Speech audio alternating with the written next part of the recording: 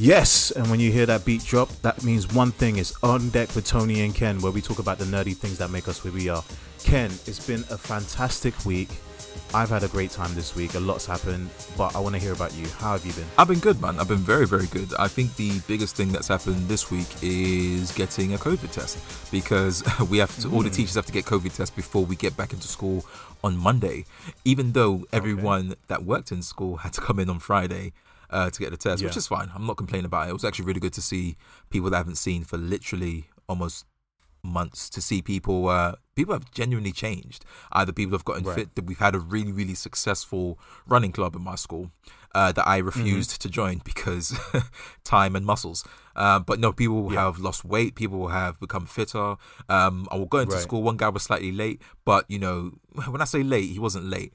What he had done is a 10K run before he got into school. Now, if that ain't that piece of crap, I hate him. Oh man, levels. I rate him so much. Like the mental fortitude to, and he's got a kid as well that, you know, keeps him awake at night and everything. So he's dealing with that. Goes for a 10K run and he's like, all right, cool, I'm in. What we got to do with maths? Cool. And so I rate him so much. I want to get into it, but it's never been my make to run.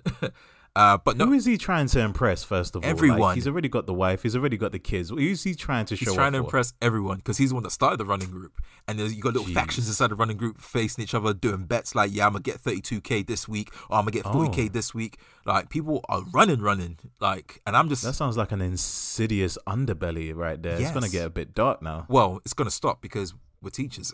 We're gonna be teaching again. We ain't got the time like we used to have. Back to being fat. Back to being. Yeah.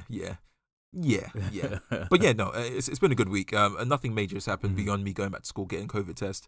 Next week is when it really kicks off, on the 8th of March, where I'm truly back, start seeing more kids, more testing, and yada, yada, yada. But beyond that, it's been a chilled out week. Really good TV, really good films.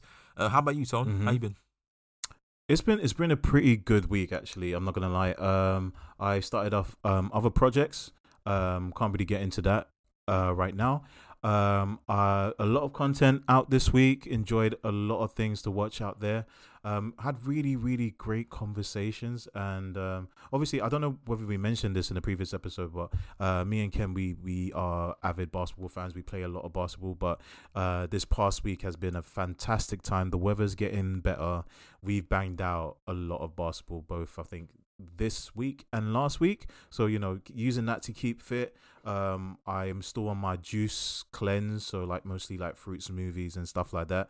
No sugar for me, you know, no refined sugar, should I say? Obviously fruit. How's rehab going? Sugar. How's rehab going? It's going all right. You know, I haven't got the shakes anymore. Good. But there has been an adverse effect whereby I want more salt. I've given up the sugar, but I want more salt. But I've been good and not been overly salting my food, or basically not having any salt. Well, Salt Bay might be opening up a restaurant in London, so you might be able to get your salt fix. See, the thing is, though, I don't really trust Salt Bay because, like, I don't really appreciate my food having essence of elbow. People forget, right? When he sprinkles his salt, it scrapes his elbow. And I'm not down for essence of elbow. Well, maybe they call him Salt Bay because he's not really sprinkling salt onto your food. He's actually sprinkling his salt onto your food because his bodily salt. His bodily That's salt, disgusting, exactly. Ken. Well, I think they call it Salt but Bay. You know, there's some people that are into that though. It's like they're probably thinking, oh, I just want a piece of him inside of me. Come on, Salt Bay, sprinkle some more of your elbow in my food. Yep, it's got weird. Give me that elbow grease. But yeah, I copped another pair of basketball trainers. You know, I got an addiction to basketball trainers right now. Adding to the collection, specifically. Adding to collection, I got myself a pair of New Balance Omnis. They're all black. They're sexy as hell. But other than that, it's been pretty. It's been chilled. You know, I've made a makeshift house gym. I've been working out. That's been fantastic. Plus, with the basketball, it's keeping me relatively trim, which I'm happy about. But the good news is, as we said before, things are opening up again, and I'm gonna be hitting it hard in the gym. Yeah, man. That's what I want to hear. That's exactly what I want to hear. Staying consistent, staying live, and as always, every single week, we thank God. We thank everyone to know that we're still doing this, releasing these things at the same time every single week, being as successful well, this is what I count as success. We're not like in the thousands Yeah. or millions or billions. You know, I see us Yeah. being consistent and being still finding ways to have great conversations, or taking our conversations that we usually have outside the podcast into the podcast. Everyone, you can find us on Deck Podcast on Instagram, and just about any other platform that you can find podcasts on, but mainly on Instagram. We are at On Deck Podcast. You can find me, I'm Mr. Ken, and you can find Tony, Royal Majesty. Yeah, Royal Majesty. Royale. It's Royale with an E at the end. E at the end of the Royale. Yeah. Yeah. Don't go to Royal Majesty. He's a douchebag. Nobody likes him. F that guy. No, shout out to Royal Majesty. But no, yeah, please hit us up. Please like, share, comment, everything. We really do appreciate it. We're growing steadily, oddly enough, and you know that's down to you lot of support.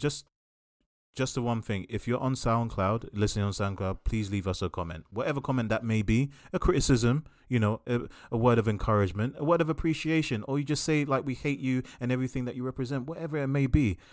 Give us the goods. We want to hear from you, whoever you may be. And just a little added thing as well. We have plans to actually have our first ever guest in the near future. Can't really talk about it now, but just want to entice you to let you know that there's going to be another voice, possibly a sexier voice, possibly not. We don't know. It's a mystery. You will find out soon. Soon come. But, you know, let's throw that stuff to the side. Let's not worry about what's going on. We are here for one thing in particular. There's quite a few new things that happened this week. There's quite a few things that ended this week. So with the old comes the new, and with the new comes the old.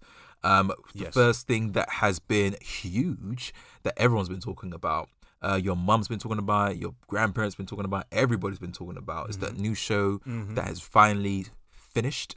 Not season 2. Just finished, and that is WandaVision. And what we're going to do today. Wait, hold on a minute, Ken. Yeah. Ken, do you hear that? What? Do you hear No. those pips? What? Oh, wait. What's that sound? I think we're being interrupted with the news. Oh no. Good evening. This is Ken Kentish, and this is ODP News. Tonight's top story: Wacky Witch in Westview. Sources indicate that a member of the Avengers, the enhanced human known as Wanda Maximoff, has taken the small town of Westview, New Jersey hostage. On scene is Ace reporter Tony Calzone with a live update. Tony, to you. Tony Calzone here, live from Westview, New Jersey, and as you can see, Ken, nothing but harmony and sunny grey skies. Excuse me, Tony, did you say grey skies? Don't know if I heard you properly. Isn't that bad weather? Oh no, Ken, it's just wonderful. The sky is grey, the flowers are grey, even the grass is a bright shade of grey. I see. Tony, can you tell me why you sound so strange? Strange? How so? Like you're a 1950s radio presenter? Of course it's the 1950s, and what a wonderful time it is. Except for being black in suburban America. That's not so great. No, Tony, it's 2021, but it still sucks being black in America. Anyway, back to the story. What seems to be happening? Have you seen Wanda Maximoff? Well, sure, Daddy-o. She just lives down the street with her cool cat husband, Vision. I'm sorry. 1, Vision is alive? And 2, why has your voice changed again? It's the 1960s, Daddy-o. Everybody talks like this. So it's the 60s now? No, I said it's the 1970s, you jive turkey. Wait, what? It's the 70s now? Yeah, it's the 1980s. Keep up. It seems the whole town is eager to see the new Steven Spielberg movie E.T. premiering in town. Okay, that movie came out in 1982. And why would the premiere be in New Jersey? I have no idea what you're talking about, Ken. But the town is buzzing over the Nirvana concert. Talented young man, if not overly emotional. And that lead singer, Kurt Cobain, I think he has a very long career ahead of him. I hear you, but I've got some bad news for you. I said long career, Ken. Nothing bad will ever happen to him. This seems to be getting out of hand. What on earth is happening to you, Tony? You're not making any sense. Everything makes sense, Ken. Because Wanda says it makes sense. Back to you, Ken. Help me. That was strange. So there you have it. Strangeness abounds in Westview, New Jersey. The question is, why is it happening? Who is doing this? And where on earth are the Avengers? I'm Ken Kentish, and this was ODP News.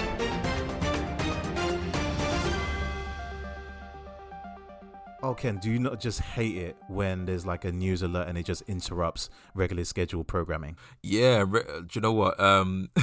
When you said that, it reminded me of that Jay-Z track. What was it? Oh, I can't remember the song. PSA, Yes. right? Public service announcement. Like, one of the best like breakdowns in the middle of an album. Yeah, man. PSA, huge. But no, yeah, WandaVision, that was quite fun, actually. WandaVision has been an amazing start to the Disney Plus collection of Marvel cinematic shows. And that is not like the Agents of S.H.I.E.L.D. or the Daredevil, Iron Fist, Luke Cage, Jessica Jones, Punisher type shows. No, this is more or less more aligned with the MCU than those other shows because of reasons. And if we want to get into that, we'll get into it. But, you know, I think it's been a great, and this is me just saying, just before we really get into it, it's been an amazing start, because a lot of people are skeptical. It's like, oh, can they really pull it off? Have they really figured out their formula? I think, this is how you start a bloody show. Or a series to a much bigger thing. How about you, Tony? Yeah. So this is it, right? It's I think it's justified for all of those people out there that's probably gotten Disney Plus, be it from a free subscription with your phone contract, i.e. me, or you've actually, you jumped in and you think, I need something other than the Netflix, like me. Other than the Amazon. So you put up your subscription, your £5 a month, and you're thinking, does this bitch justify itself? Well, I can tell you now, this bitch does, and I think this show has proven it. Rocky beginning, fantastic end, but it's one of those when it goes full circle, because you needed that rocky beginning to justify the end. But we're gonna get into it. Let's start off at the very beginning with episode 1. Episode 1, dubbed, filmed before a live studio audience. So, Ken, what do you remember from episode 1? I remember from this show just feeling, okay, they're really going to spend an entire episode in this old style. I was thinking like, oh, I'm waiting for the thing. I'm waiting for the twist. And it never came. But there was one twist, but I'll get into that in a second. This episode overall, it was, because I've only caught a few episodes of old-timey type shows like this. It was so nostalgic, man. It was so nostalgic. Even down to the jokes. It reminded me so much of Bewitched. And we see that a lot with the next episode as well, where they're trying to do shenanigans of trying to it's just the normal kind of like dilemmas that you get in situational comedies, where it's like, oh no, we haven't sorted out the cooking, oh no, distract the guests until I've sorted out the cooking. And then two very distinct things happen in this show, in this episode, that is like, okay, things ain't quite right, but all right, let's see where this goes, and then it goes nowhere, because that's meant to go later on in the series. We good to talk about those two things? So, let's get into it. So, episode 1, the basic premise is this. Wanda and Vision struggle to conceal their powers during a dinner with Vision's boss and his wife. So, now, for me, with that situation, obviously, is the whole conceit is they're newly moved into the town of Westview. They're settling in. Vision looks a bit weird because he's half machine. And Wanda, she's just moving things around casually, right? And I think they do a great job in the sense of capturing that nostalgia of the 1950s, that black and white aesthetic, the cheap special effects. Even though they probably use a lot of modern day techniques in terms of computer generated stuff, like the floating plate looked like one of those, plates on a string kind of gag. Yeah. But the whole thing, you get to know their dynamic as a, newly married couple. Vision, he's got a job and he has a boss, but he doesn't really understand human interaction. He gets Wanda, he doesn't get other people. And it's funny, it's cute. It's one of those ones. It's cute. The whole episode, I can say, is cute because they got a calendar, and on the calendar there's supposed to be something really, really important. It's circled, it's timed, it's dated, but they don't know what it's for. And they spend the whole episode trying to think, oh crap, is it supposed to be on anniversary? Oh crap, I need to do something for my husband, or I need to do something for my wife. Okay, Vision figures out where it is. It's supposed to be dinner with the boss, and now Wanda has to figure out how to serve the boss. Now, that aside, it's a very flat episode. I think the problem I had with episode 1 and episode 2, and we'll get into episode 2, is I was expecting Twilight Zone. I was expecting a build up, then weirdness, then build up, then weirdness, like interstitial weirdness.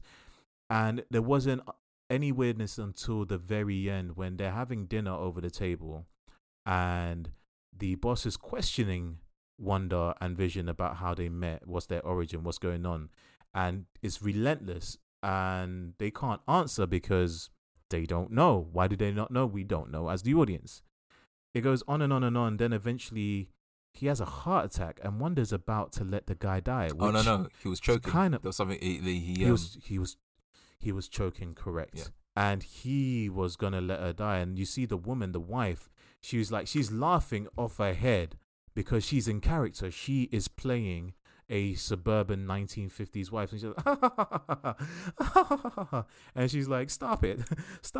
She was in Stop pain. it. And she was in pain. Should I help him? She was, yes. That's the first moment of weirdness, but they don't commit, and I was disappointed with that. How do you feel, Ken?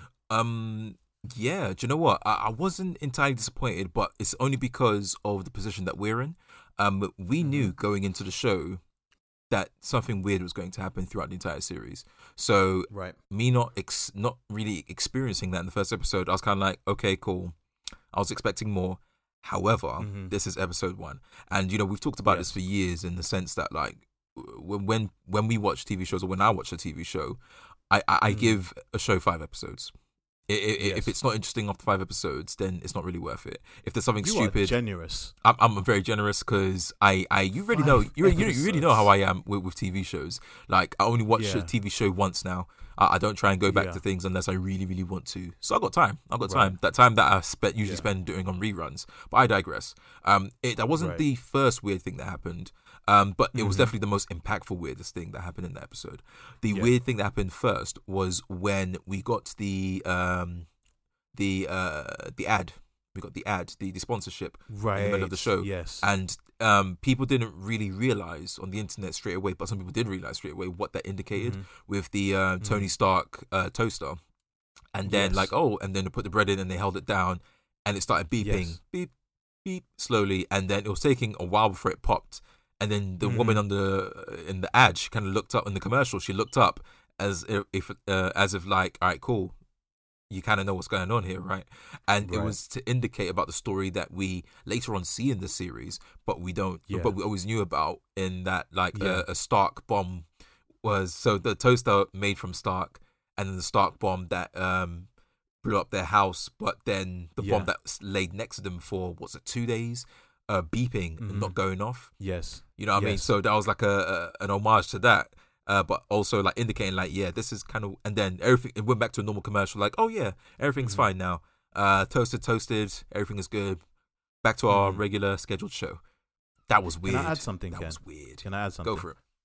This is a stretch, but this is my interpretation also on top of everything you said because you're completely spot on. But the fact that the toast took so long, not only a metaphor to the bomb just beeping in front of Wanda, which is going to make sense later on, but the fact that when you see the toast, it's actually slightly well done. Almost, I think maybe the writer or the director was kind of say, hey, this is going to be a slow burn. I know that's a reach, but like I feel like visually it's kind of saying like don't expect gratification straight away. We're telling you a story here. This is going to be a slow burn.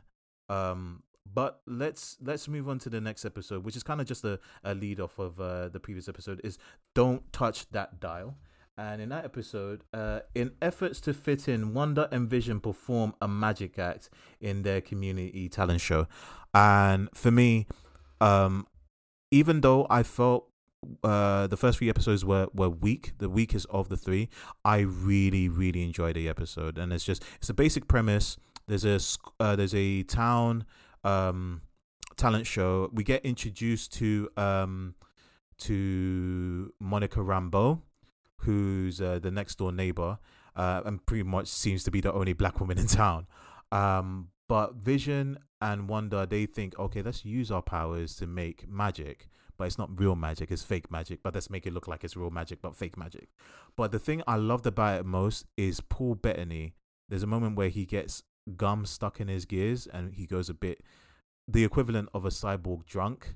His performance it was so earnest. Like, he fully committed to that 1950s motif. Yeah. Like, one thing I noticed about he was him, hilarious. He genuinely looked like he was enjoying every moment of it. Because when you think about it, a lot of these people that are getting into films or even into TV shows, the thing that usually inspired them was, well, the shows that they're reenacting now, or some of the films that they're reenacting. So getting the opportunity to perform in a TV show or in a film of something that you genuinely enjoyed or even inspired you to get onto it, oh, that must be so fun. Hopping between decades, doing things or acting out in different genres, different situations that you genuinely, that may have inspired. Oh man, that's great. So he looked like he was enjoying every single second of it. Yeah, man, that drunk, like, he was spot on. He played it earnestly. Yeah, his drunk was spot on.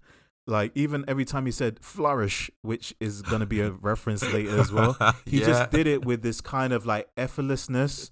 Like, you didn't expect him to say it and he just hits it on the mark. It made me, that was one of the few moments where I truly appreciated it. Now, I appreciated it from your perspective as well, that, you know, we kind of grew up watching some of these old school black and white sitcoms. So we have the affinity for it. And I fully understand that there's audiences out there that, even though they did appreciate it, we have been spoiled by the MCU with the big budget actioners, that we have something a bit more subdued. It can be a bit jarring and it can be a bit mundane and boring. But I think within that mundanity, if that's a word, we found a small glimpse of like, oh, there's other stories that can be told in the MCU, except for powered person punches evil powered person. Let's move on to episode 3. Now in color. There was a stinger. There was a bit of it at the end of episode 2 where Wanda is pregnant, and episode 3, in effort to fit in, Wanda and Vision perform. Sorry, that was the previous episode. The next episode, episode 3, Wanda's pregnancy causes her powers to misfire as she and Vision prepare for an accelerated birth. So as that brief breaks down, she's pregnant now. And she hasn't got control of her powers, and things are going a bit weird, and they're trying to obviously not get exposed. And Vision is trying to play good daddy, and be prepared for the impending child, and just, you know, hilarity ensues. How did you feel about that episode, Ken, from what you can remember? I mean, the first 3 episodes, it was all old school kind of hijinks, like you know, nothing serious, no real big problem, just trying. Because the hijinks or the stories of old sitcoms have always been, all right, we're going to try and be normal, and then like things that are not normal happen around them, and they are keeping the abnormality.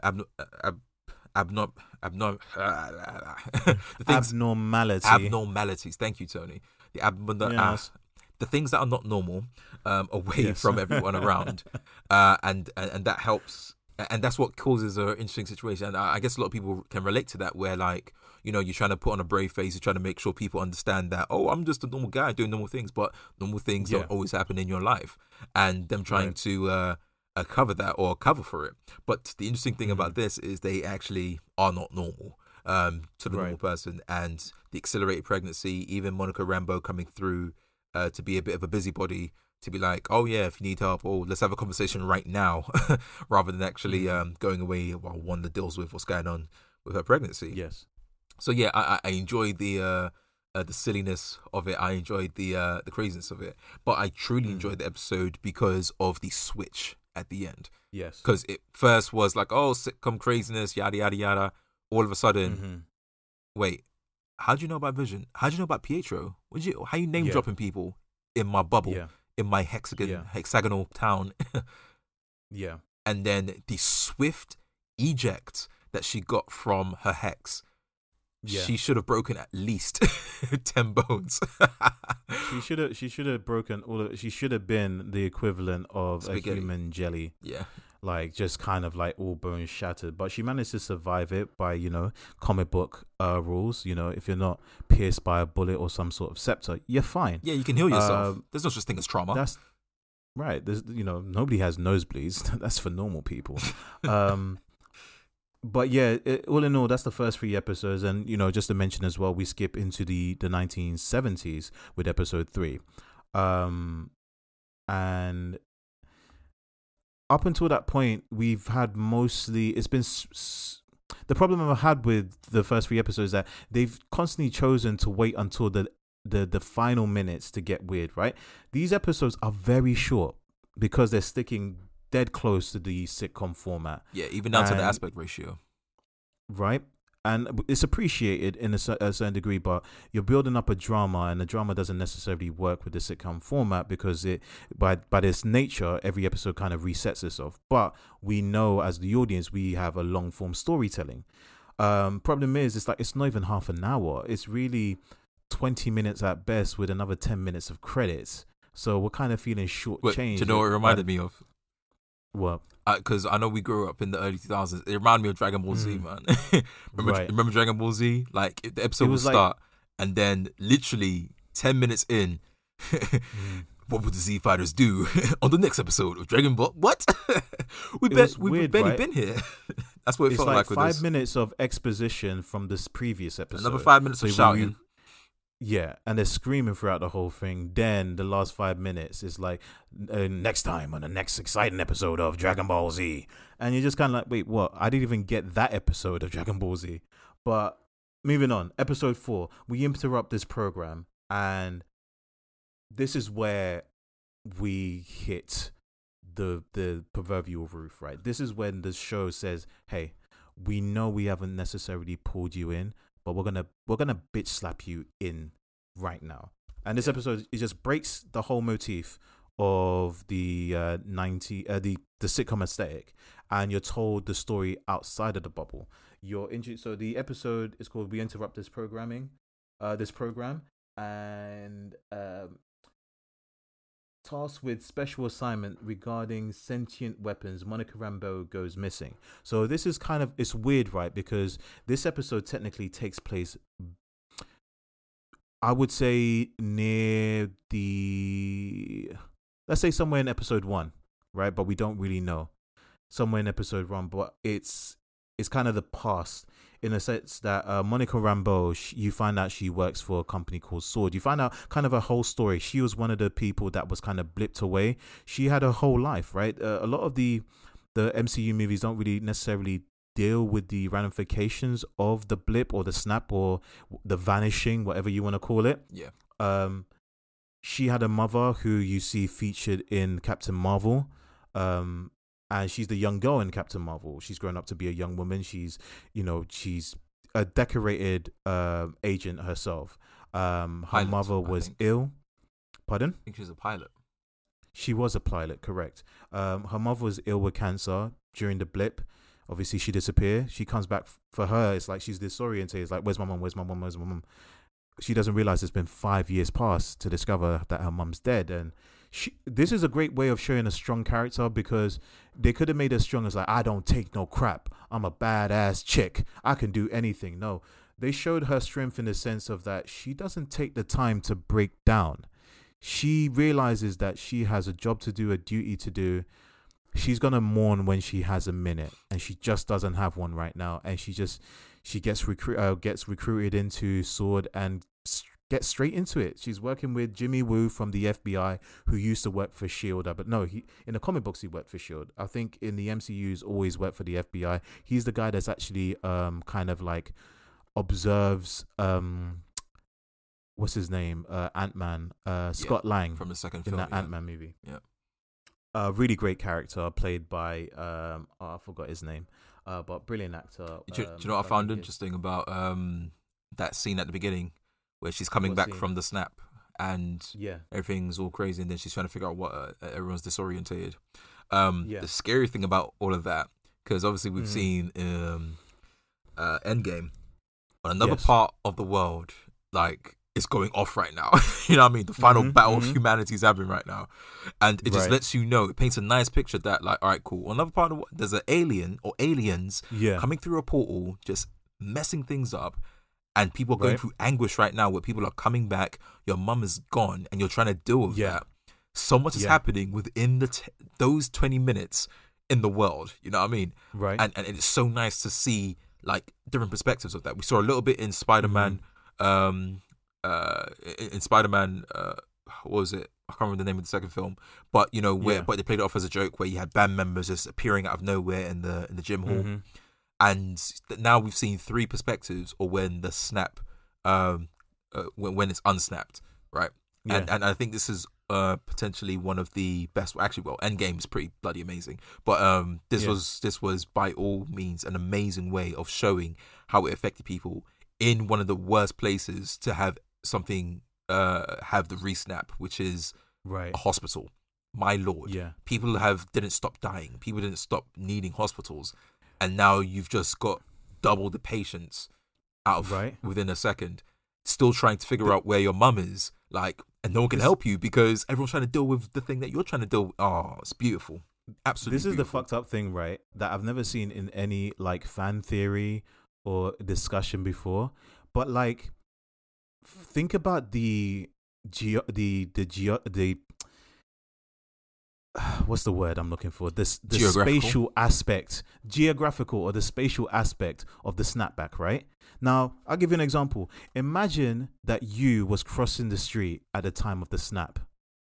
Flash forward to 5 years later, you are snap black, still in the street. Now there's a car in traffic waiting, and you snap back where the car is at the same time. Do you know what's You're even just crazier? literally- Just even crazier, because I agree. All right, one of the key scenes that we saw that was crazy was the helicopter that fell out of the sky and exploded on the side of that building. Yeah, The guy that was flying, or the woman that was flying the helicopter, is regardless dead, because even if Yeah. that person got snapped out, they are now like a good 30 stories in the sky. right? Falling to their death. To their Like, death. what the hell Gone. happened up? Yo, that is sad. I'm still thinking about like in the hospital, right? You've been snapped back into a hospital bed because you was in the hospital before, but that hospital bed Occupied. is being occupied by something. And next thing you know, you snap back, you're fused to another person, and all you're doing is just twitching. Kill me. That's Kill some Rick me and Morty type now." shit, man. That's Rick and Morty right there. I know they can't do that in like 12A films, but it's like it's something to consider. It's like it's not like you're snapped back in a safe, cushy place. No. You're snapped back wherever No. you left. Do you But, know what? I always think about this with time travel films. How like you go far enough, you know, the sea level is not where it used to be. So like Doc Right. Brown and Marty go into the future. Yeah, you're under water Right. now. Now you're drowning because Yeah. or like the ice or the ice age happened again and the water rose and now you traveled to a place. You're now in solid block of ice. You never know what's going to be there. You might, you know, they almost hit an airplane when they went back to the future.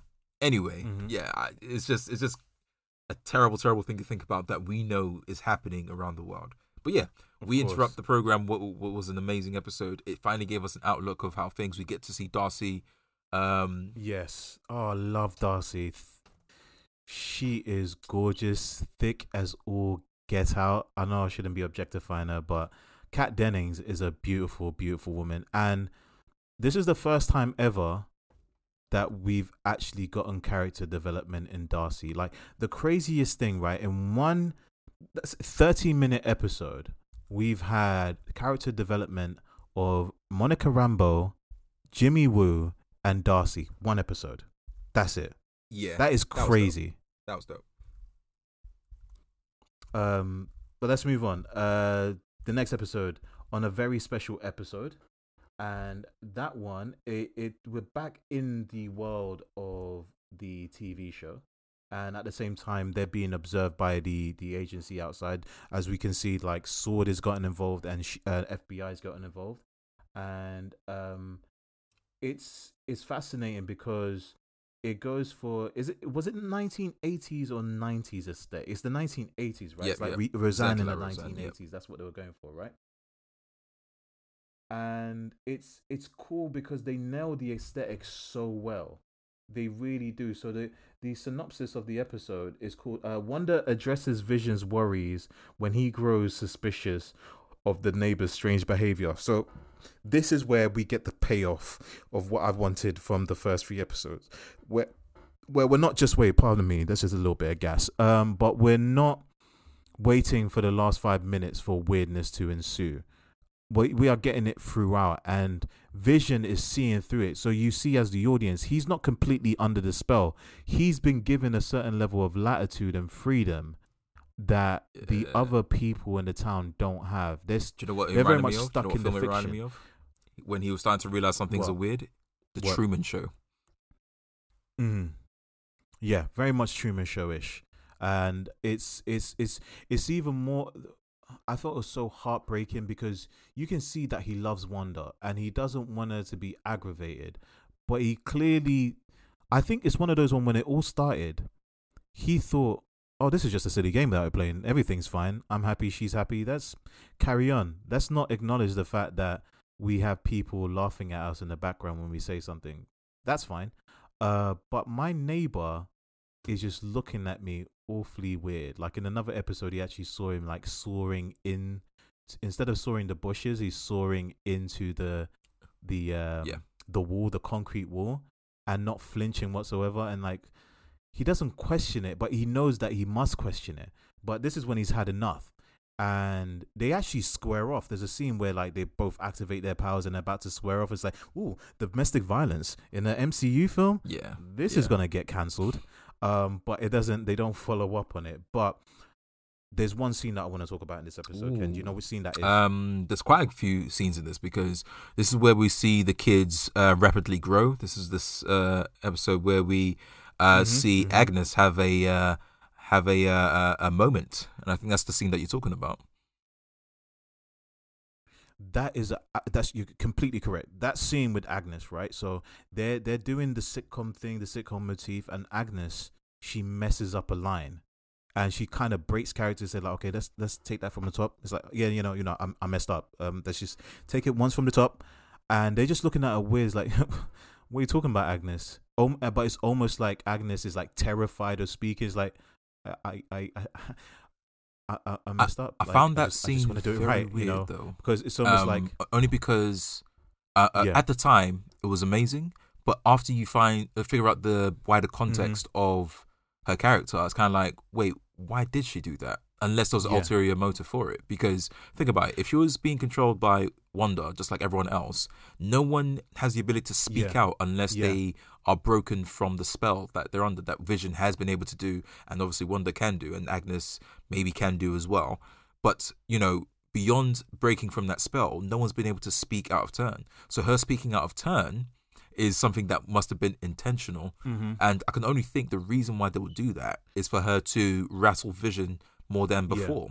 Because thinking about it, no other character has broken, even the lady from that 70s show in the first episode where her husband was choking. Like, she looked like she wanted to break, but she couldn't. You know what I mean? So for Agnes to do that, it was like, okay, what was the reason? Was it just to rattle Vision? Because there hasn't been a good reason for it to doing that. Well, Agnes wasn't the only one. Agnes hasn't been the only one. Like, she's broken character in terms of breaking the fourth wall. But remember the black guy? There was that scene, I think it was in the 3rd episode, where he's secretly talking with Agnes, and then he turns to address Vision. And you can kind of see, like, he's not saying the things that he's supposed to be saying. He's asking Vision questions.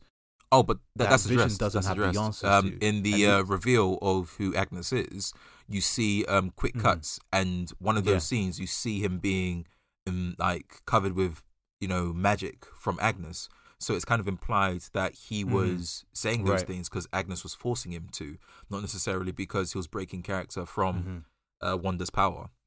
So yeah, that's true. But we also do know that, like, kind of like in Rick and Morty, remember that episode in Rick and Morty where they're stuck in the VR world? I think with Wanda's power is the same thing. It's like the rendering power. I think for the most part, as long as what she wants to be on the show, she kind of keeps tailor-made. But everything else, remember, like when Vision, I'll go in detail in the next episode, but we can move on now actually to the next episode. Episode 6, all new Halloween. Spooktacular. It's a Halloween-inspired episode, but it also links into the end credits, not end credit scene, but the end of episode 5, just before Wanda and Vision are about to square off. There's a ring at the doorbell, and you see the long-lost brother, Pietro. But it's not Pietro as we know it, as the audience. It's Pietro, actually Peter. Yep. From the X-Men universe. So that's a distinction. A lot of people had the theory that it's supposed to be a multiverse thing. I didn't. We can go back to the previous episode. I got receipts. I never bought into the multiverse thing. My theory paid off. But we'll get to that later. But he comes into it, and Pietro was played by Aaron Johnson Taylor in the MCU. But this time it's played by Evan Peters, who is from the X-Men universe, version of Quicksilver. But not only that, the interesting thing, and I don't know whether they did make a reference to this later, but the fact that both Aaron Taylor Johnson and Evan Peters both were in Kick-Ass, another comic book adaptation. So episode 6 is the Halloween-inspired episode, and you see them dressed in their comic book accurate costumes. And it's one of those ones, it's another reminder of, like, for all of you out there complaining, like, the costumes are not comic accurate. It's facts. That's why. Because they look like complete idiots. I would say, that if like you have it comic accurate. The people that make these costumes are bloody wizards, because they have a way of saying, like, you see? Yes. This don't make no effing sense. Even when we saw Quicksilver and the twins' costumes as well, it's like, oh, yeah, that's comic book accurate, but it doesn't look good. I never understood that silver streak across the chest. It looks stupid. But no, it was a really, really nice touch to bring it out, even down to the Vision's coat and how brightly colored it is. Like I said, it gave them the opportunity to show this, but it gave a reason to Wanda's costume as well, because they said it was like a soothsayer from Sokovia. It's like a Sokovian fortune teller. I don't know. A traditional Sokovian fortune teller, which is like, those fortune tellers are if they're dressed like that, right? Sokovia, if they're dressed like that. This actually adds a little idea onto the final episode, where we do see the amazing costume change, which we're going to get into in a bit. And it's like, all right, cool. Yeah. So did Sokovians know about witches then? Because the costumes seem kind of crazy similar down to the crown and everything. But we're not going to get into that too much. Hey man, there's witches everywhere. There's even theories about there being a third witch. But then, boy, let's not get into that too tough. But no, this was a good... Well, this is one of the most groundbreaking episodes, because you get to see how far Wanda's power goes. We see that... we see beyond the maybe like the 200-meter radius of Wanda and Vision. Very similar to, like we said before, of the Rick and Morty episode, of where they're rendering the outside of it. And the further out you go, the less processing power is being delivered to. And we see that in this episode, where the further out, and the scariest scene, one of the most scariest scenes, next to the exploding toaster scene, is where you get far out and you see a character just trying to put up her line for her washing, and she's just kept on going through that same game loop of going back and forth with her arm, and one tear dropping down. That was the scariest, and it brings everyone. Well, our theory of Wanda being just the villain of the show, because she the unintentional villain of the show, because I don't think she actively knows that this is happening, but at the same time, she was so ignorant, or purposely ignorant, or absent-minded of all the things that she was causing. And we see it later on in the final episode. It was a really, really nice episode. It got us to see outside, and how much she it's more to tell everyone, don't mess around. This is my home. I'll come out and just wreck everything outside this barrier. You lot better stop playing. And do you want to talk about that final scene when Vision tries to escape Tone? Well, before that, actually, I want to talk about one. I like the fact that the motif for this episode, because we're in the 90s now, It's one of those. It didn't really occur to me, but it did kind of make sense in the sense that in terms of the late '90s, one of the hugest sitcoms is Massive. Malcolm in the Middle.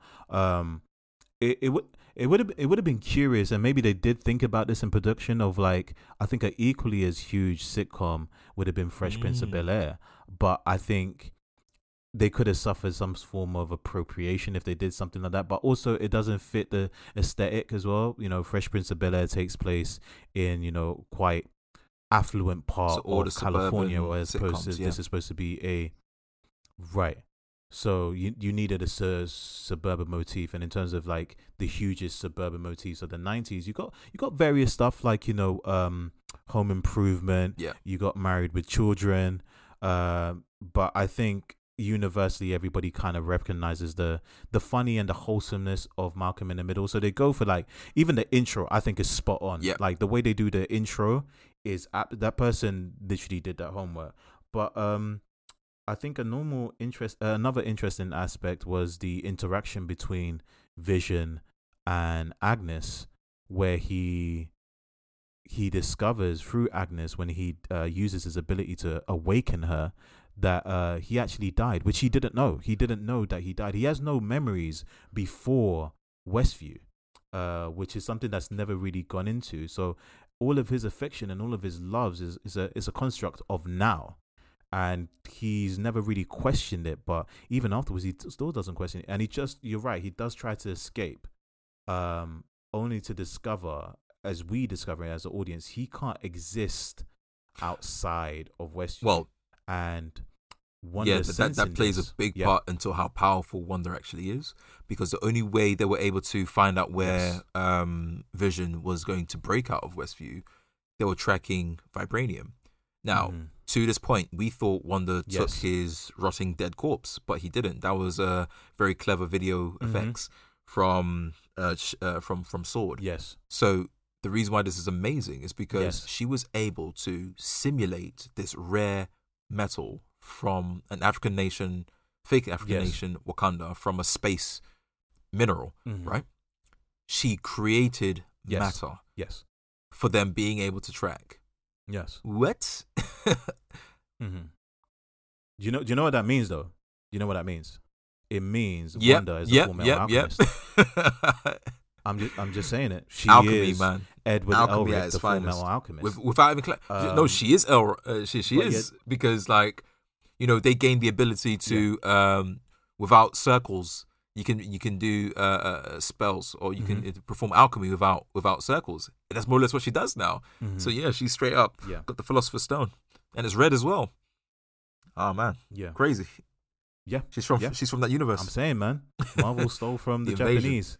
But yeah, no, that was a brilliant episode, and obviously you see her powers increase where she, to save Vision because he can't exist outside the bubble, she actually expands the dome out. And also engulfs some of the agents that was actually controlling the perimeter of the dome, just to show how much power she truly has. But moving on to the next episode 7, Breaking the Fourth Wall. So Monica's plot to return. Monica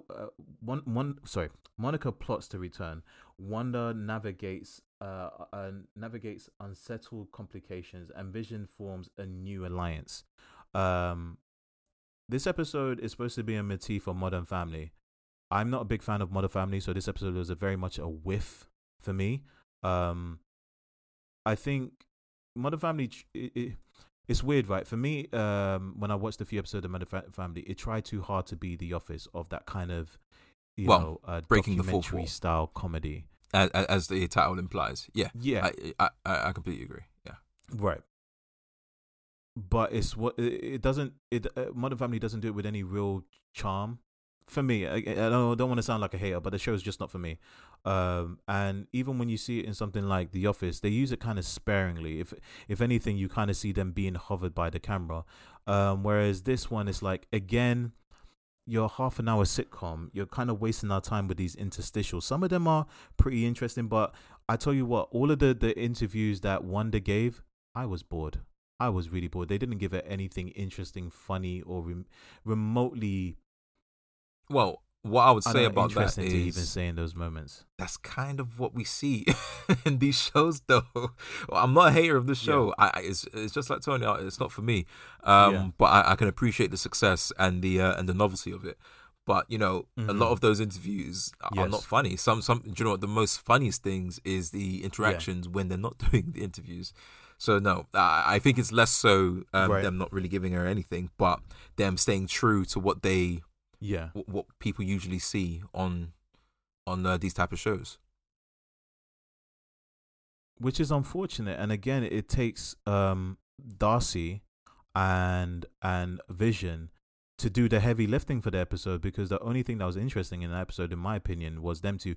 But the big reveal of Monica Rambeau literally just saying, I'm going in there to solve shit. And they try initially to try and get her into the dome again. They make this makeshift ship, and it doesn't penetrate. And as it's penetrating, it's being transformed. She quickly jumps out of it, and she's about to give up. I said, "Do you know what? Screw this," and walks into the dome, forces her way through sheer grit and determination. I could call some Shenanigans. I was about to bull crap on say. that in terms of, Some like, shenanigans that with that. Yeah, the truck couldn't go through, but you could. But Well, not just her, because we had the guy that Now, got turned into a beehive keeper that just casually walked into the place, and then Monica got sucked in, and now Yes. maybe because Wanda extended the barrier Yeah. and made it more protective, that they couldn't actually get sucked in or walk in as easily as before. But Yeah. there is a Yeah. clear difference between how Monica, the beehive guy, who, by the way, we have no idea where he went. He could be dead. And how the truck that was slowly being converted into Westview or New Westview. Yeah. So I got a theory about that, and it could be a stretch, but given the fact that she was able to enter the town the first time easily, I think the barrier welcomes in organic material. It just doesn't like inorganic material. So for the most part, when people are in the dome, it just kind of rewrites their mind. But any form of inorganic material, it gets rewritten to fit the narrative. But Yeah.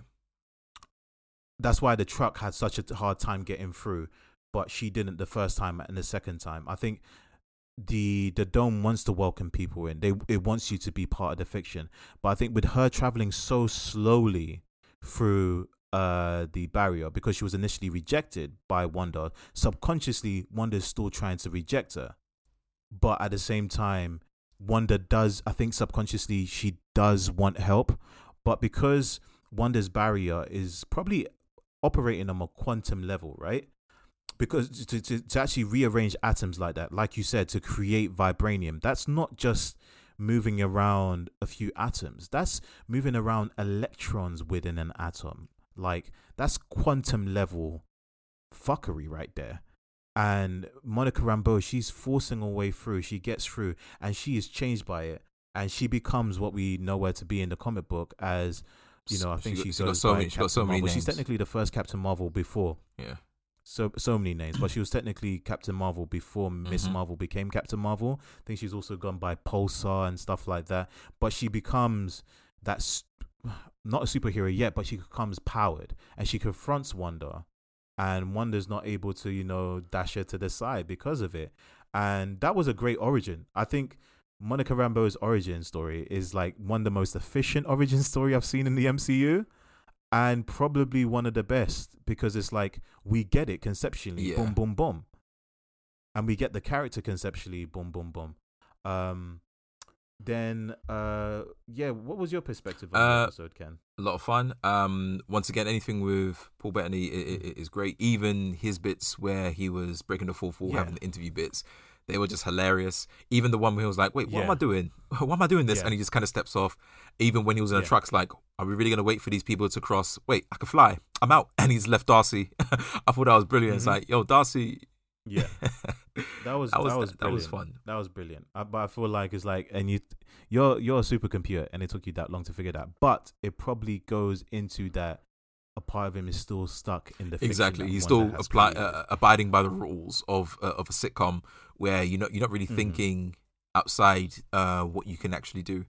and that was implied with the whole interview thing, because like who's actually giving the interviews, which we like later on find out from a couple of scenes who in particular is. No, but it was a solid episode because I think it's one of the episodes that had a nice mix of the outside world and the inside world. And, you know, we didn't get that with some other episodes. So when they mix it so we can feel the tension about what's really happening, we also get to learn that Hayward isn't like completely up to, he's not on the up and up, that he clearly has a plan. However, the plan that he has, I mean, if he wasn't such a dick, I'd be on his side to a degree, because let's not lie, Wanda's a terrorist. she like for weeks, it felt like weeks or maybe just days. She is. Like she kept captive an entire town of a good couple hundred of people. So like with that being known, even though I wanted her to take Vision's body, you know, I wanted to take Vision's body, like for her to even suggest I want to take something, it was like, yo, this is Wakandan metal, man.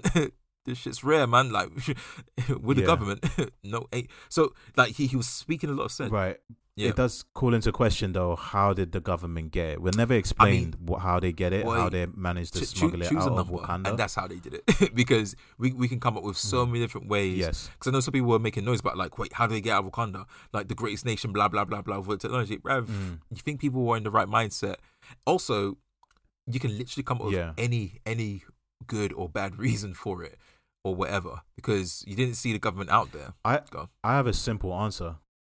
I have a very simple answer. The simple answer is it was recovered by Hulk, War Machine, and the Avengers that were left. Because at the end of the day, it's like, who's gonna tell them no? Because remember, like the Vision died at the end of Infinity War. People were clapped out, right? They have no king of Wakanda. They're busy trying to figure out how they're going to maintain Wakanda without their king and without the people that have disappeared, right? You got Hulk there that hasn't been blinked out. You got War Machine that hasn't been blinked out. You got the rest of the Avengers that were, you know, in that battlefield. For them, Vision is another Avenger. It's not a piece of vibranium. He's another Avenger that's fallen. So they probably took him and probably thought the safest places with a government organization, because we are not emotionally equipped to actually deal with this. Boy, that's like I said, man. Just choose a number. That's a good theory. But like I said, man, you could literally come up with so many different theories, boy. But no. If anything, I'm surprised it hasn't caused a mini war between Wakanda and America. It's like, yo, you took our property.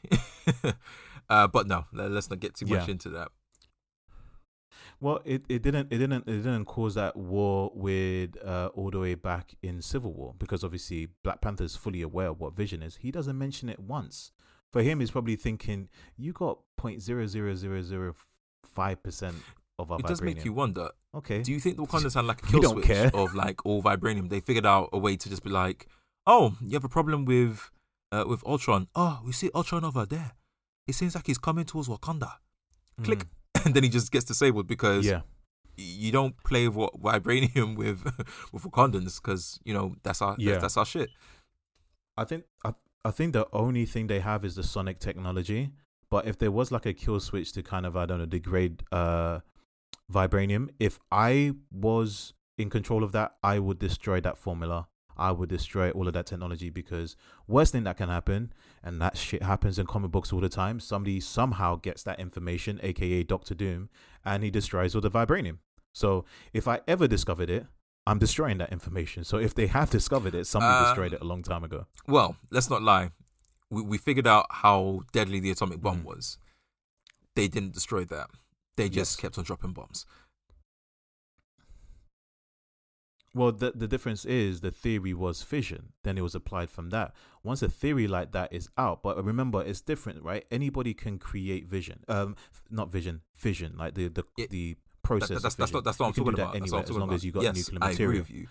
The science behind it is sound, but it's one of those. Like I said, you can easily come to that conclusion, like, oh, fission. Let's try and magnify this, and then boom, now you have an atomic bomb. Same thing with technology like this. But again, with vibranium, you have to be in Wakanda to be able to know how to even use vibranium. That's why I think it's kind of self-limiting in that sense. If it was ubiquitous, sure. that anybody could come up with that theory. But if you haven't got the No, we're minerals talking for you about to Wakandans doing manipulate, it, not it'll the probably rest of the be world. maybe not. Oh, Wakanda, sure. But again, I think that's probably, this is me guessing, is probably still restricted, like with Shuri and her team. Now, if it's the case, somebody tries to leak some shit, I'm pulling that royal card and I'm disappearing. Boy, you can only hope, man. You can only hope. But let's keep moving. You can only Let's keep hope. moving. But So let's wrap up. Yeah, let's wrap up these last 2 episodes because I think they kind of go hand in hand. There's previously on and series finale. Ken, tell us about previously on. That's when we truly discover what's really been going on. This is when Agnes reveals herself, and we get an amazing The Monsters remix, but for Agnes Harkness, and her origin story, and where she came from. She came from a witch coven, and she was messing around with some dark magic, which was forbidden in her coven. And they decided, all right, cool, you've been dishonest. It seemed like she had a pattern of being dishonest. That's why they weren't really listening to her BS of like, I can change, help me out, mom, please. Like they weren't listening to her because it was implied that she's just a bad witch. And so they tied her to a pole and tried to, I don't know, destroy her or depower her or something. They tried to do something to her, but because she had absorbed dark power, or she figured out incantations for particular spells, it backfired on her coven, and it ended up her absorbing all of their power, including her mother's, leaving them as rotting, ghoulish corpses after absorbing their powers. And that gives you an indication of what she truly is about. She cares about the power. That's why she started with the dark magic, because she wanted to find out more about the dark magic. Then she took her coven's power, and now all of her coven's power is within her. I can imagine her over the decades and centuries just trying to hunt down other witches to learn more or even take their powers, which gives us the big reveal of why she's doing all of this, or why she's trying to talk to Wanda, which is explicitly shown in this episode. And coming down to the name of the show, the episode being previously on, because she tries to find out exactly when she obtains that power so she can try and recreate it. So we go through Wanda's past to see where the turning points or the most traumatic points of her life happened, to see where did she get this crazy upgrade of her powers. And we see a very, very, very painful, gut-wrenching scene with her brother, her mum, and her dad, and the story that we've always heard from Age of Ultron about being 2 feet away from an unexploded Stark missile. We see all of it, and from then, that's when my brain started going crazy. I'm thinking like, wait, are we saying that it wasn't because of the stone primarily? That she potentially had these powers prior, but then all of a sudden the stones help exemplify that. But we later find out it wasn't the stone. Maybe the stone may have triggered it, but she may have always been the Scarlet Witch. You know, So this is it, right? So that moment in time where she's with Agnes and Agnes is breaking down that maybe the bomb wasn't a dud. Maybe you stopped it, right? So she breaks down the fact that it seems like you had low level probability powers, right? And something that would have been long dead but was re-sparked by the Mind Stone. Now, do you know what that reference is, specifically with the probability? That references her abilities in the comics, no? Yeah, so those were her original abilities in the comic books. She was kind of like Domino. The only thing she could really do was kind of like affect things to her favor, and also, kind of make things unfavorable to other people. And over the years, different writers have come in and have actually expanded on her powers. Like most recently, well, it's not that recent, but about, I think, almost like 15 years ago now, with the events of like Avengers Declassified leading into House of M. Doctor Strange like makes a point. It's like, what the hell? Because everybody for years referred to Wanda's powers as hex magic. What does that even mean? And Doctor Strange says, what the hell is hex magic? It's like, Wanda's just always had the ability to affect probability, and she's never been able to do anything like this, like rewrite reality. And he said, like, there's no such thing as hex magic. There's just magic. Wanda has magic. She can do whatever she wants. And like that's the realization, and this was like in Age of Ultron, not Age of Ultron, House of M, where this is discovered. So that's a reference to that she uses her latent abilities to kind of affect the probability of whether the bomb would explode, and the Mind Stone was what pushed her into fifth gear because either the powers disappeared because she wasn't trained in them, like Agnes said, or they were dormant, like heavily dormant, and the experiments with Hydra is what really shifted it into gear. I think this episode was absolutely brilliant because it reframes everything to do with Wanda. It reframes everything to do with Agnes, because leading on to that previous episode where we have the reveal that Agnes has always kind of been in control of herself. She's never been part of the fiction, and Agnes is her real name is Agatha Harkness. In reference to the comic book, she was actually the woman that actually taught Wanda how to use her hex magic, and eventually became a villain of sorts to Wanda. But leading on to the final episode, the series finale, is like that big battle. We have an after credit scene where we discovered that Sword actually did manage to reconstruct Vision, and there was like a drone that they sent into the town. They pulled it back out and managed to get the energy of that to use to restart the Vision, because they obviously didn't have the Mind Stone to keep him powered, but they had that latent energy of Wanda, who Wanda is derived from the Mind Stone. So there's still a connection between Wanda and the Mind Stone. She's not completely powered by herself. The Mind Stone did play a part in it. So they use that to awaken this new White Vision, who's basically sent in to kind of finish the job that they wanted to do with the drone to bomb it, like take out Wanda. Absolutely brilliant CGI. The fights were amazing. The battle between Wanda and Agatha Harkness was really well shot. But I think the icing on the cake of that episode was that the resolution of the fight between Vision and Vision. It came down to a battle of wits and common sense rather than to blows, which was excellent. It was just a conversation. Well, they always do that in TV shows and in the comics, where it's like, okay, let me try and let me use logic with these computers to either self-destruct them.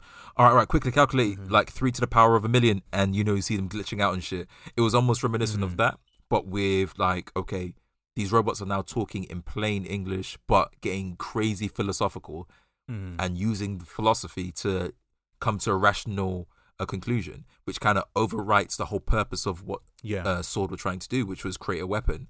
But if you create a weapon that can think logically and come to conclusions incredibly quickly, oh my gosh, that was excellent. Yeah, like it's brilliant, and it did make me think of something that I thought about for years. Right, so he asked him the question about a specific study about an old ship that was rotted out. Ship of Theseus was Theseus. All of the planks. Pardon? The ship of Theseus, right? Every single rotten plank was removed and replaced with new planks. Is that ship still the same ship? Now you discover that all of those planks have been restored back to health and built into a new ship. Is that ship the old ship now? And the answer is, and it's obviously making an allegory for them, like this one Vision that has all of the memories of loving Wanda, but not having the body, and the body having no connection whatsoever. Which one is the true Vision? And the answer that he uses to kind of escape this dragged out fight, because they're evenly matched, is that they are both, and they are both not the Vision, which is absolutely brilliant writing. One day I'm gonna find out who wrote this directed episode, because it's brilliant, absolutely brilliant. Because it goes into a question that I see in other fiction out there, specifically Star Trek, right? Now, Star Trek, one of the pieces of technology in Star Trek is the teleportation device. And Ken, on a basic level, do you know how teleportation in most fiction it breaks works? Down the atoms and it puts it back together in a different place. Now, that's the interesting thing, right? Most people think that is actually beaming those same particles to somewhere else. It's not. It's actually using the atoms somewhere else to rebuild you in those other places. Now the question is, you being deconstructed in one place and being reconstructed somewhere else with other atoms, are you the same person? You retain the memories, you retain the experiences, but are you the same Jean-Luc Picard? The interesting thing about that is because let's not lie, over I think it's over, I can't remember the length of time, but over a long period of time, at one point, all our cells would be replaced. We are not the same person after 15 years. You know what I mean? We're completely different. We now share the same cells as people that we may hate or love, you know, with Einstein, with, you know, Shakespeare, with, you know, anyone, like, because that's how matter works. Now, the interesting thing about all of that is, since we are completely different people, how are we able to retain who we are? Which brings the whole idea of a soul. And that's what plays up in the show.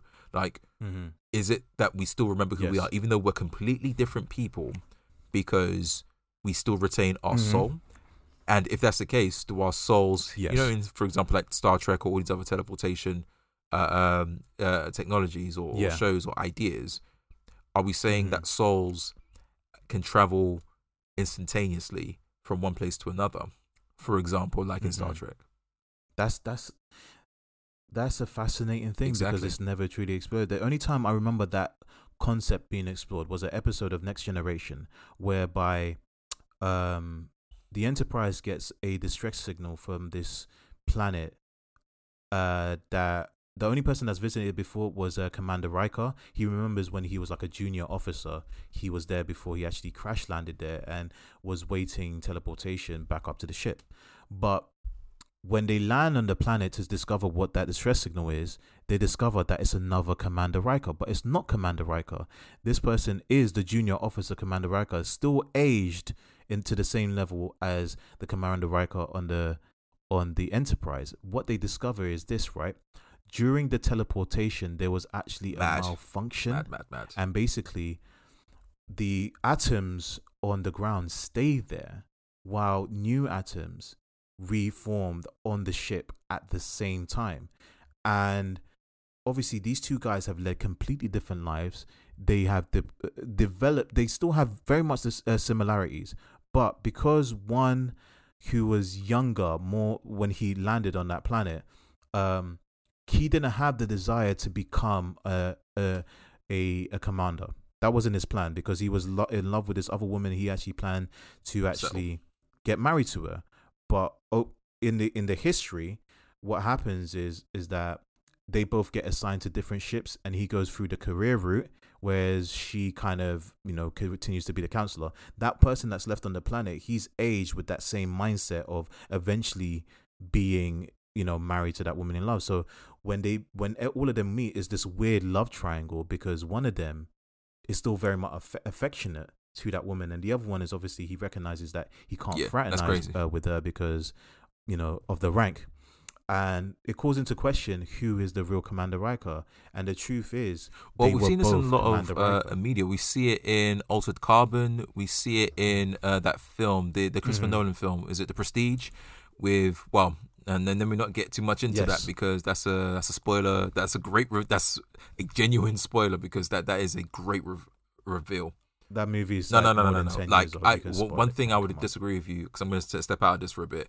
When it comes to spoilers, if it is something that is critical to the actual plot on a major scale, to the point where, like, oh my god, knowing about this genuinely kind of upsets the film, like Sixth Sense or even this particular thing, then it's a spoiler that needs to be preserved until someone watches it. Like, I don't want to be like, oh yeah, because this happened because I was spending this amount of time. Like, no, that's bullshit, because, you know, why would, in a way, that just kind of ruins, because it's happened to me with certain films, like that it's been ruined, because that's the whole purpose of the film.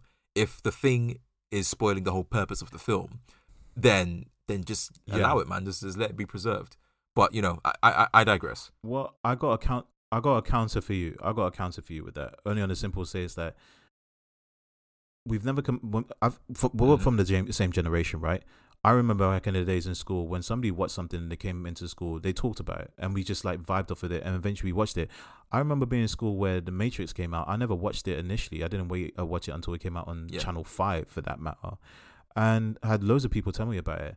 And I watched it, and I still loved it. And also the fact that we discount the fact that other forms of media spoil those things for us. Think about something that's Simpsons has like literally parodies so many major plot points to so many classic movies. Nobody complains. I think I'm very much not sensitive to the whole spoiler alert thing. I think recency is key. It's like if something's come out in the last few years, yes, pay respect. But if it's something that's kind of like, for the most part, is well known and has been around for like 10 to 15 years, if you didn't watch it, you probably wasn't getting around to watching it in any immediate time. I think it's open for people to discuss it. But I do respect if somebody said, hey, could you stop there? I haven't watched it yet, but I'm looking forward to watching it. Cool. But I'm not a fan of people, whether it's the internet or somebody coming up to you that you don't know and say like, hey, dude, could you keep it down? I haven't watched that movie yet. It's like, the movie's 20 years old. Yeah, I haven't seen it yet. I don't care about it. Yeah. I agree with you for the most part. It's only with like particular films where, you know, where you feel a particular thing about it, that there's really no point in watching the film anymore. Like with The Matrix, I agree with you. I don't think so. To a degree, because the biggest reveal from that, you can still enjoy it even knowing that reveal. But then, for example, The Sixth Sense, Fight Club, and what was we talking about? The Prestige. Literally, it's in the name of the film. Like the minute you reveal of these few films that I've mentioned, then it's kind of like, okay, there's no point watching the film then, because like you now know what's going to happen. Like it's in your mind expecting it. Whereas with The Matrix, finding out that Neo's the one, it's like, oh, okay, cool.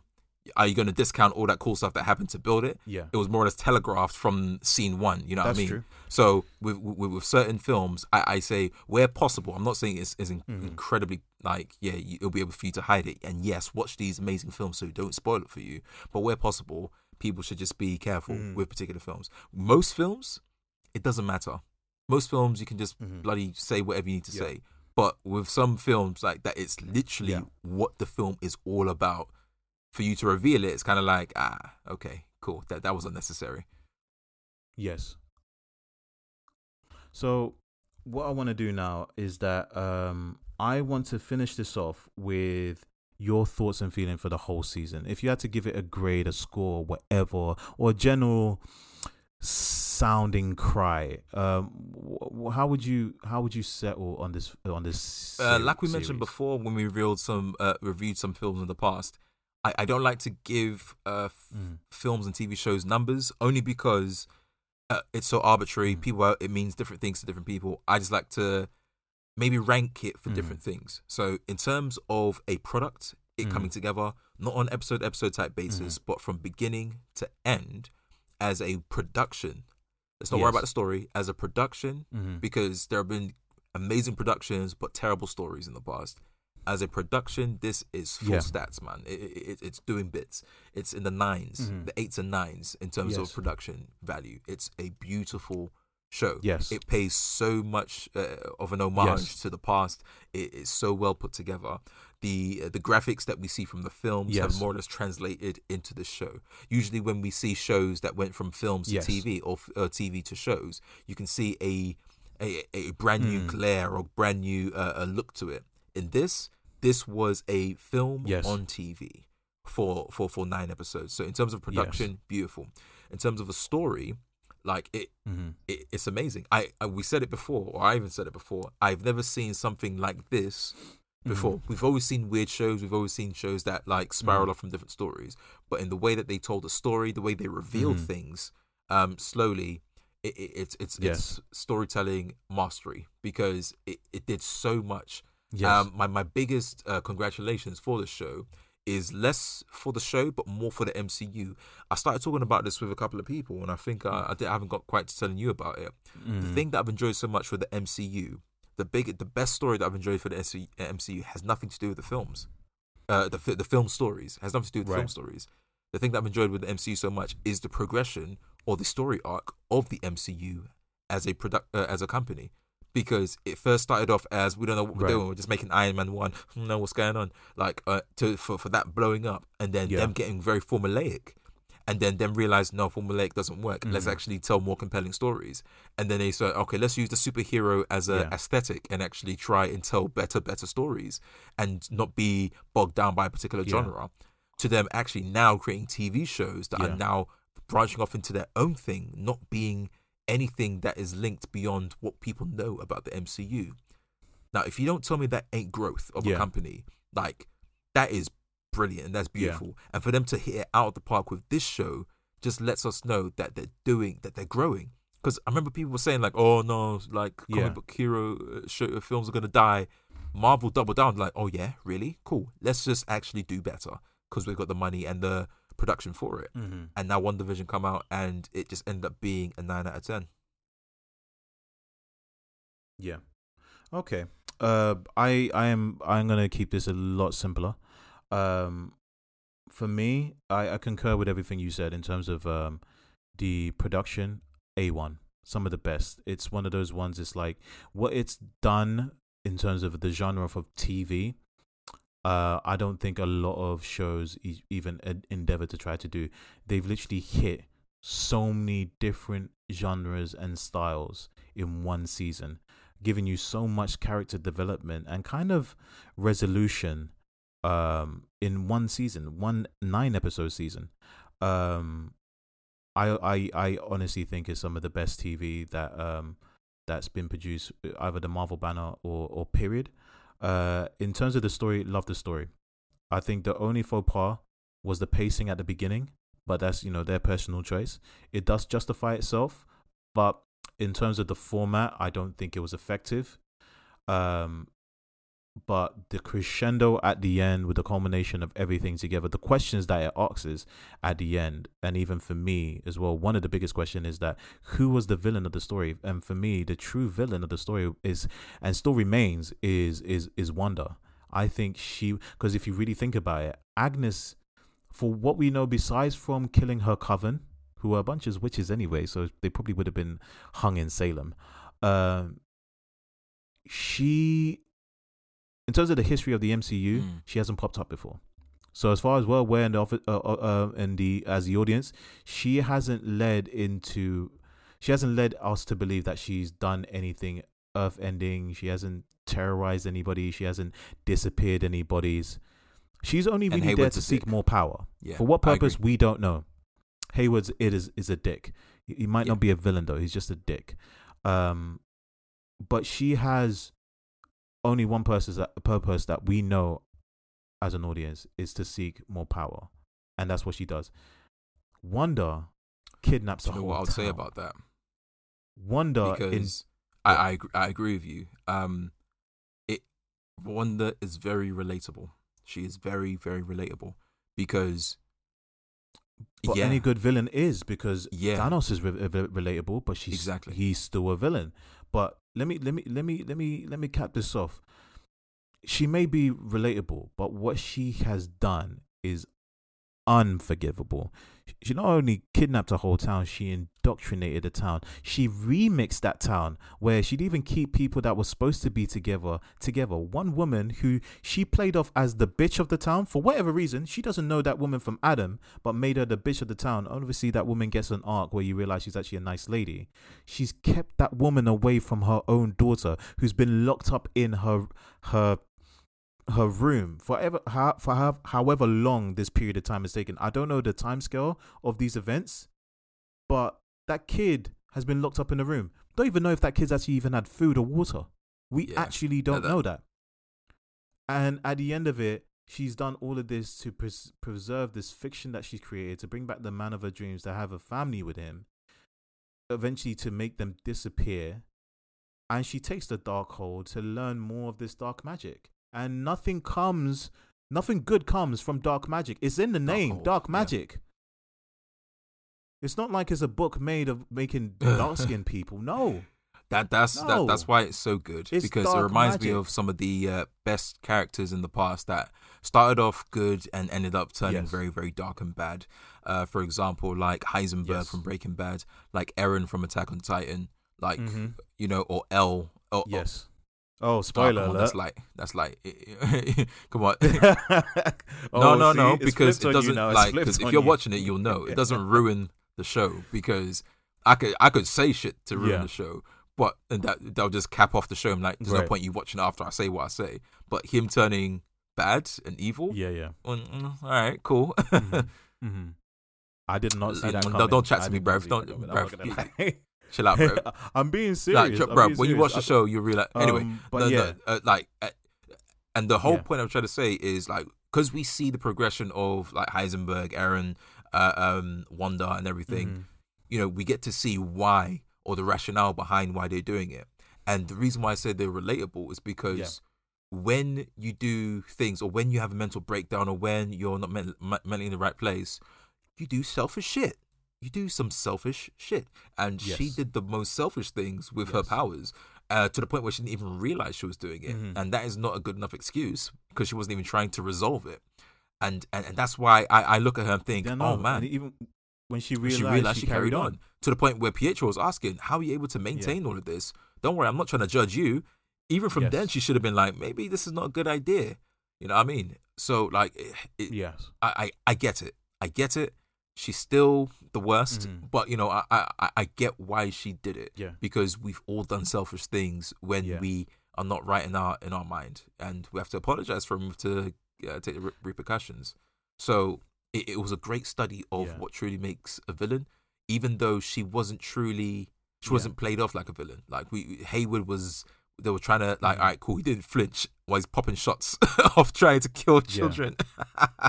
That was wild. Yes, you know what I mean. But I think my biggest crazy. The biggest crescendo in this final episode for me was when she got the baddest of Badman suit changes, like her costume, which kind of didn't make sense. Oh yeah, like she glue up. I don't know how she fathomed brand new boots. Anyway, but I'm not trying to get into the whole nitty gritty of it.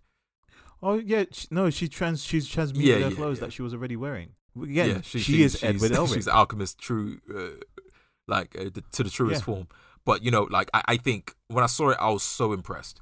Whoever's making these superhero costumes is amazing. Even Agnes's costume, amazing. Oh right, we got a little Easter egg of Wizard of Oz when she dropped a car on her, and then all that was left with the little boots underneath the house. That was good. I like that reference. I called it. I thought to myself, that nice. Is a dope reference. And they went overt with it and made it like ruby red or anything like that. I thought that was a dope touch. Yeah. One thing I will say, so if I was to give my final score for the whole thing, I think it's a solid 9 out of 10. I would have given it a 10 out of 10 if it wasn't for the first 3 episodes. They were weak for me, but I thoroughly enjoyed it. At some point, I'm gonna rewatch it again, like a good movie, like just bish bash bosh.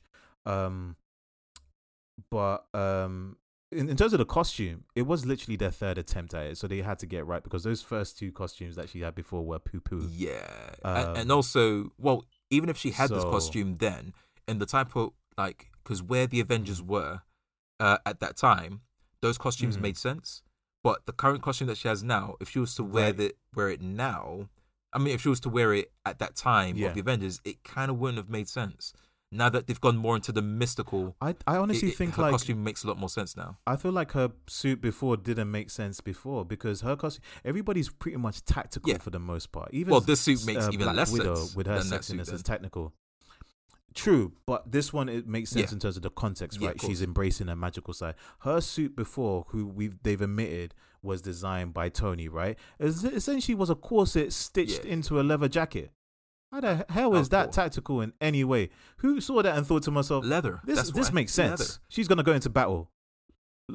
Yeah, it's like she looked like a ringmaster. But Ken, one thing I'm going to do, I think we ran long with this review. We didn't expect to do it, but I think we're going to call it a night with this episode. But you lucky devils, you're in for a treat. This is going to be a double episode for you guys, because our next episode is going to be a review on Coming to America and other stuff that we watched. So this is me, Tony Calzani, signing out. And Ken, hi man, guys. Peace. Very happy that people have tuned in once again. Please come back next week. We really do enjoy doing this, and I think we do have something to offer with some of our insights. But as always, we want to get you lot's insights. So please, love, hate us, or whatever, communicate with us. Please let us know. Once again, we're at On Deck Podcast on Instagram. You can find Tony at Royale Majesty. That's with an E. Royale with an E, and I'm Mr. Ken on Instagram. Please holler at us, let us know that you're there. We really do appreciate your love. We really do appreciate the views, as small as they are right now. But every day is a new day. Every week is a new success. So please let us know that you're there, and thank you so much for tuning in every single week. And that's me. Adios, everyone. Peace.